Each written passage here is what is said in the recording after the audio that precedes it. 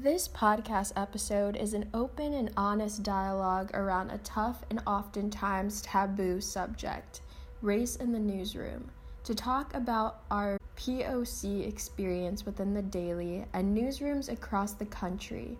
I sat down with Marissa Martinez, a sophomore and opinion editor for the Daily.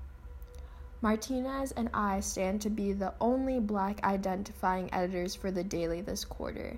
And so we decided to talk about the elephant in the newsroom. So I guess just let's introduce ourselves, our racial background, who we are in the Daily, what we do, everything like that. Absolutely.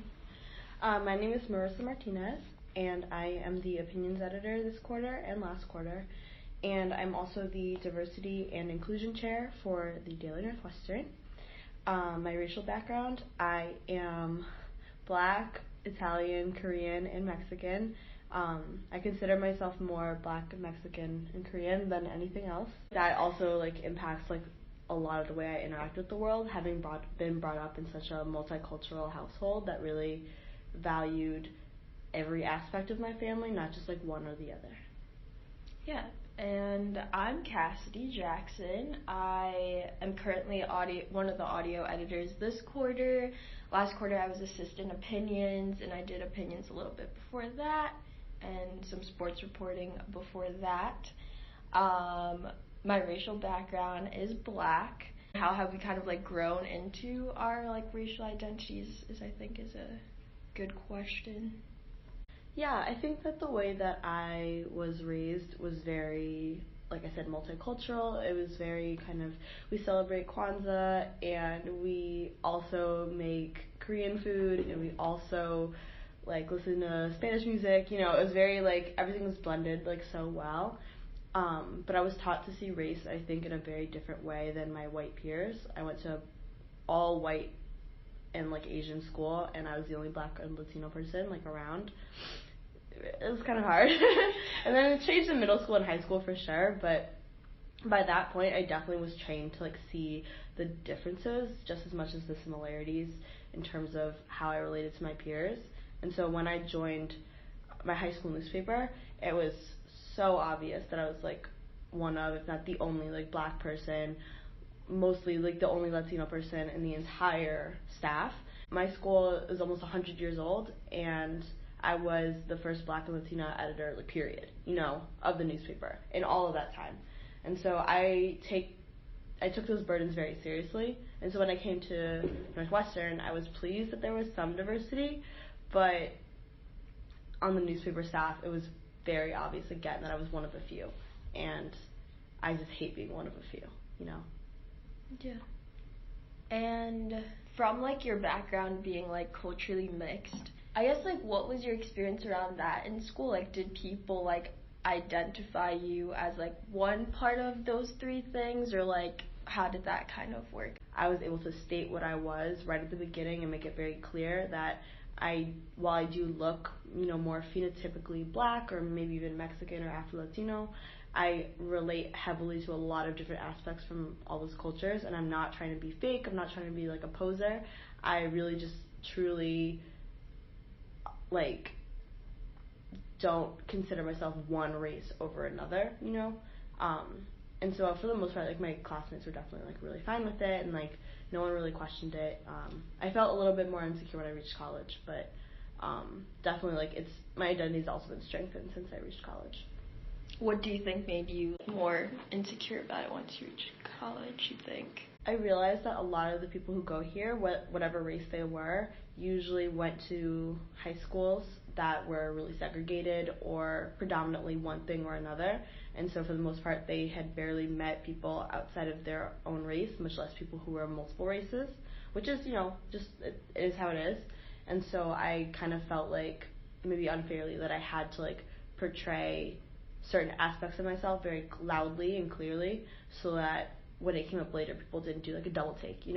If I talked about being Korean, for instance, it was important for me to say it right at the beginning, welcome, September, October, be very clear that I'm so proud of my mom's family and my history with that, rather than having it come up later and people be confused or think I was faking or being, weird about it. Yeah.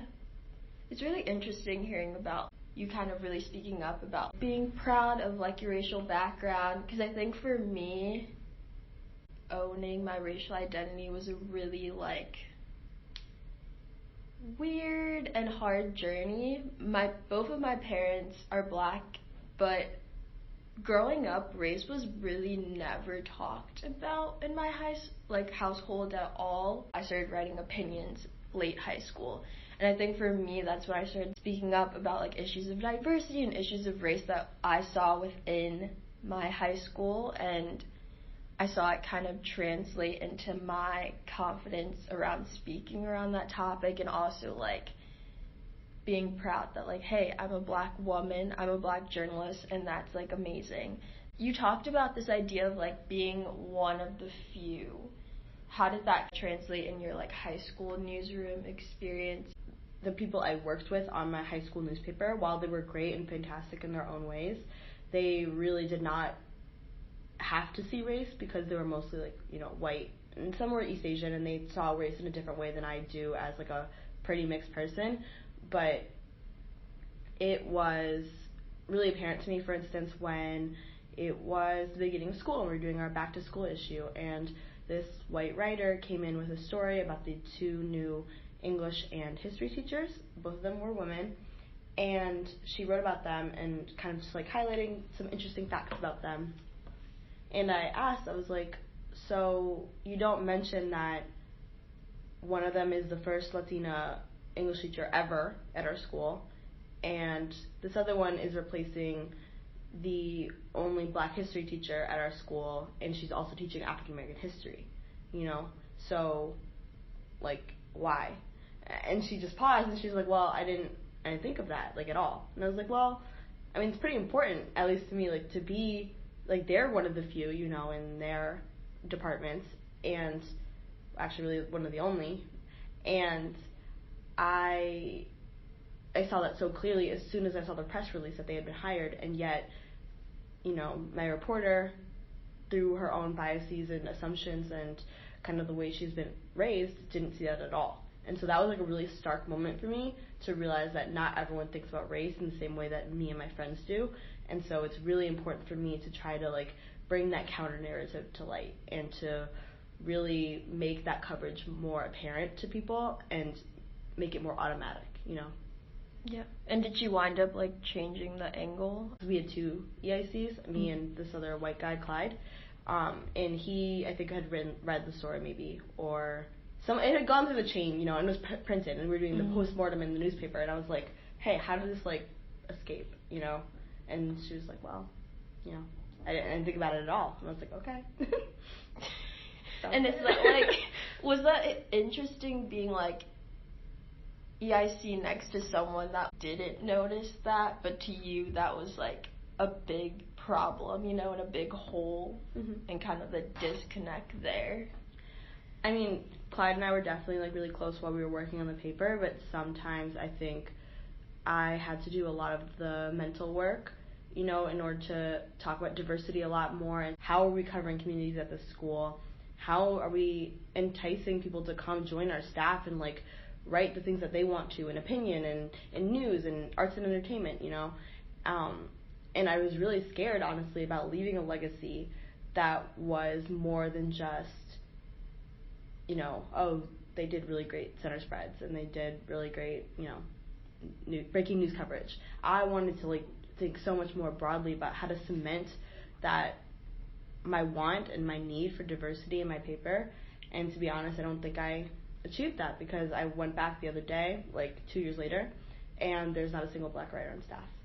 And I know that they exist, you know, at my school. And it was just really hard for me to listen to that, for me to have put so much passion and, like, trying different ways, and to know it still wasn't enough, clearly, because no one really joined after me. And that's what I really hope to do as a daily as well. Just kind of start, like, helping build other POC journalists up in our newsroom and, like, supporting other staffers who are doing the same. Does it ever sometimes feel like when you're one of the few that you have to kind of always be the ones to, like, speak up, you know? Is that kind of definitely like, I mean, I've kind of put myself in the position by being diversity and inclusion chair.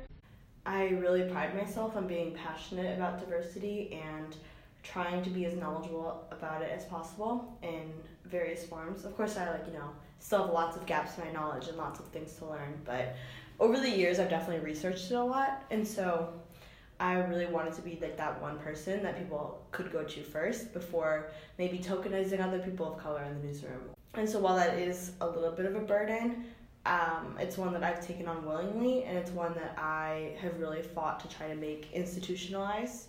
Yeah, and can you just talk about like what you're doing? Yeah, absolutely. In regards to diversity? I have pitched diversity chair for a while now, and I'm thankful that it's been accepted as like an actual position that's being really treated seriously. Some of the things I've been trying to do over the last quarter when it was kind of more unofficial, and this quarter when it is official, is planning affinity dinners for people of color, LGBTQ people, and low-income people to really foster a sense of community, but also a bit of a support group and people that you can fall back on.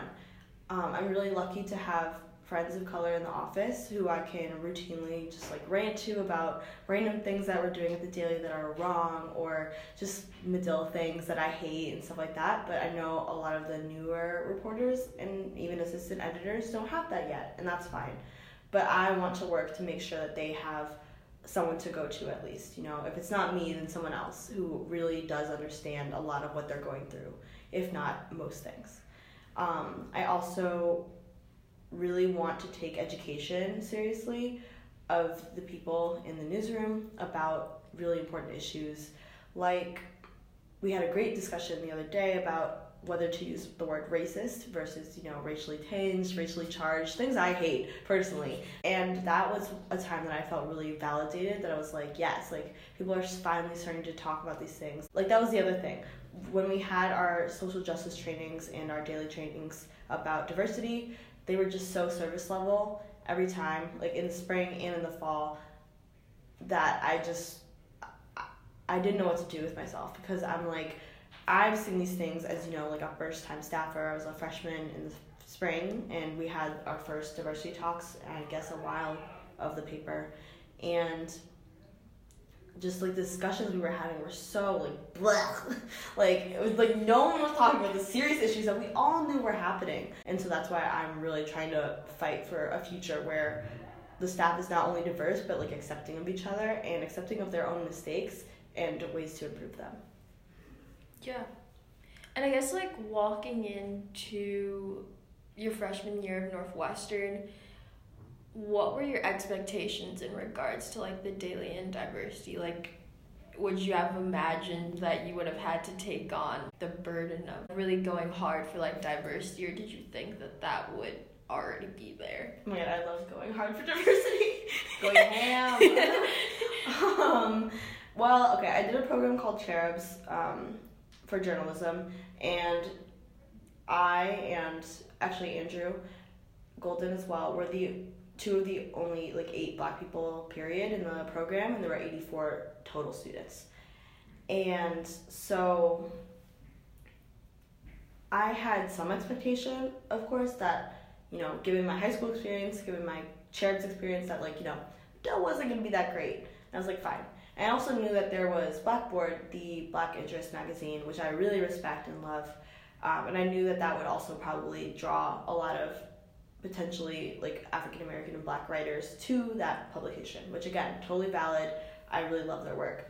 But when I walked into the Daily and I saw, like, almost no Black editors, I think Troy was probably the only one, and very few, non-East Asian and Latina or Latinx writers, that was pretty jarring. And that was the other thing. My first story ever was about Dia de los Muertos, and when I went to the center, I realized a lot of the families I needed to speak to in order to interview properly, they only spoke Spanish, fluently. And so I happened to speak Spanish, well, and so I interviewed them, and that was the first ever non-English or not totally interviewed in English story in the paper at all. That was like my first story ever. And that really gave me like a sense of like, what is this community doing, you know? Like, I know that there are so many people who speak lots of different languages on staff, and I'm so proud of that, but why was mine like the first in at least a while, you know? I think like for me, I had very high expectations of the daily around like diversity. I was like, wow, like college is gonna be so much different than like my high school newsroom experience. I think I was really like numb to being the only one, to be honest, like the only Black person, not even just like newsroom wise, but just like in my classes, like etc. Like I'd become like so like used to it that like sometimes I didn't even notice.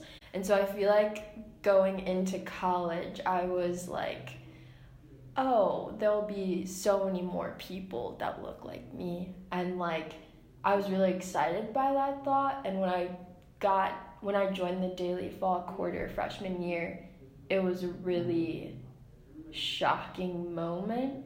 Do you think maybe that's why you like joined Opinions, like instead of staying on staff as a sports writer or a news writer?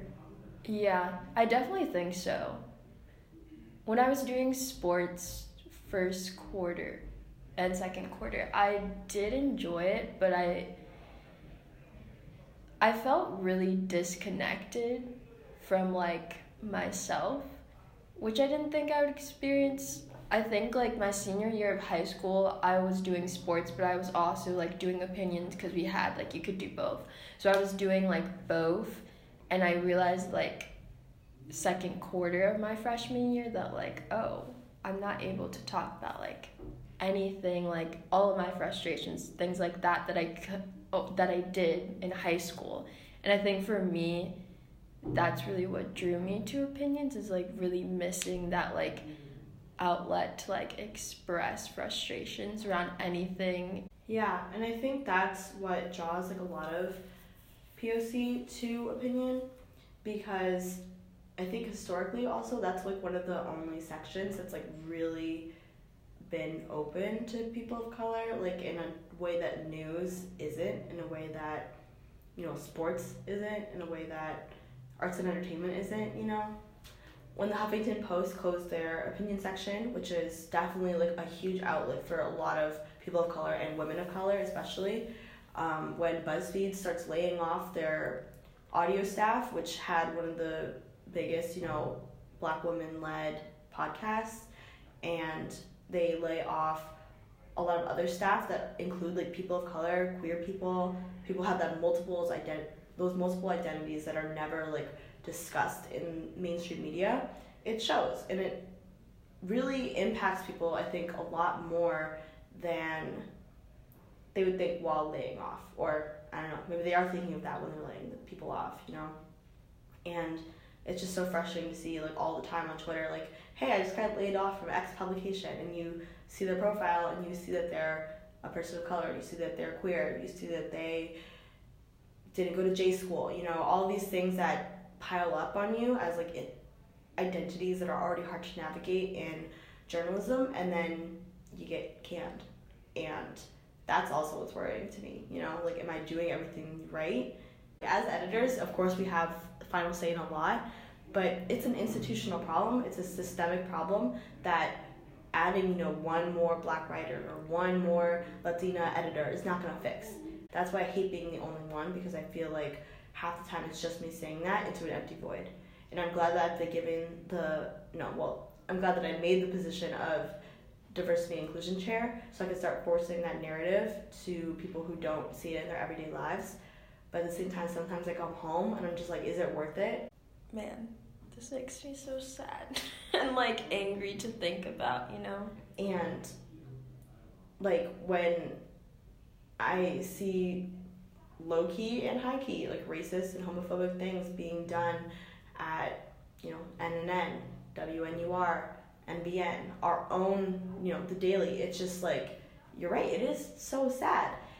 I feel like a new audio series I'm kind of pursuing is, I think it's going to be like a 3-part series around the word like safe, and how like different identities like define safe and if they feel safe on this campus.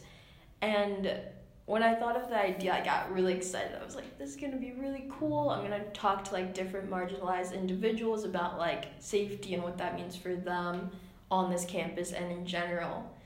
But it's weird because like in the back of your mind, you're just like, will this do anything? Like, will this actually like make someone think a different way? Will this actually like make the people I'm interviewing feel better about anything? You know what I mean? Like, it's kind of like there's always this thing in the back of your mind. Yeah, I don't like the idea of having to leave a legacy for diversity. Like, I don't want to be the first person someone thinks of when they think of diversity. Like, I love attention, but it's not like that, you know? I want it to be so like ingrained in our staff and our culture that in a few years no one will say like, oh, remember Marissa?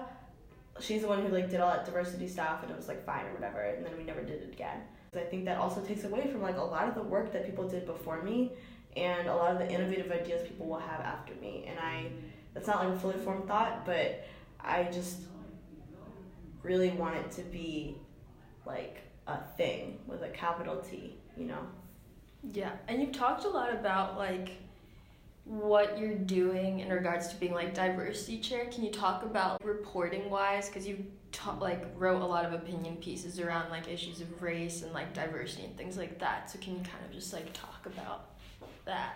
That's something I'm really passionate about, and I'm really thankful that I am on opinion at the same time that I'm like working through all these issues with journalism, with The Daily, with Medill, and able to have that forum, because for every 100 people that write mean things, there's always like an email or two that gets in and it's like, thank you for talking about this, like I really appreciate it. And so I'm able to like, I think, almost influence like other people hopefully to start thinking about race in a different way, especially when it relates to journalism. The column that I wrote that was more like a research column about Black journalists after that CBS political reporting team came out, that was one of my favorite pieces that I've written, because not only was it a little bit more innovative than what we usually do and having like, subheads and kind of doing a deep dive into research rather than more statistical work, it also was really cathartic to be able to look back at the history and just like be amazed by that and be like, we've come so far from 1968 when the government was like, yo, we need more Black people in newsrooms or else nothing is going to get done, to now when it's like, it's not outright discrimination necessarily, like, oh, we're not going to have Black people on our staff, that's ridiculous, but more, they're not even being considered. And so kind of to see that transition is really important, and I really want other people to notice that it's a big deal. It's not going to get better unless we talk about it, unless we shout it from the rooftops, like, hey, other people matter besides, white straight men who went to J school and are like 700th generation college students, Yeah. And I guess last question, what kind of like advice or like few words would you give to like a person of color that's going into journalism, maybe like college, maybe is like going into that? What advice would you give on navigating? I would say it's kind of hard to give advice because my thoughts on it change almost every day. Like this morning, or like yesterday morning when I was walking to the Daily, I was just thinking, hey, what if I don't end up being a journalist at all? Because the reality of the situation is it's not necessarily safe for marginalized journalists in the newsrooms because of how deeply segregated newsrooms are right now in a way that is not, enforced by Jim Crow or any other super nationwide civil rights laws. And so I would love to be able to say all you have to do is just keep your head down, do good work twice as hard to get half as far kind of mantra, and you'll make it. But I don't even know myself if it's really possible to thrive rather than just survive unless you really have the grit to keep pushing through all the hard things. And I think that I've developed it over the past few years but I know that it's not an innate trait in a lot of people. And I'm really proud of all the people in the Daily who have continued to fight against like this very systemic, privileged newsroom with all of their different identities and especially intersection of identities. And so I guess if I had to give advice, I would say try to find those mentors, try to find those people who have done what you're trying to do and just like improve on that and make it different, make it your own. But also, to be honest, like don't be afraid to quit and do something that you're really passionate about, because it's not going to be worth like basically killing yourself over a few articles. That was my depressing advice for people who might want to enter journalism. Thank you so much for listening to the podcast. This is Cassidy Jackson, and I'll see you next time.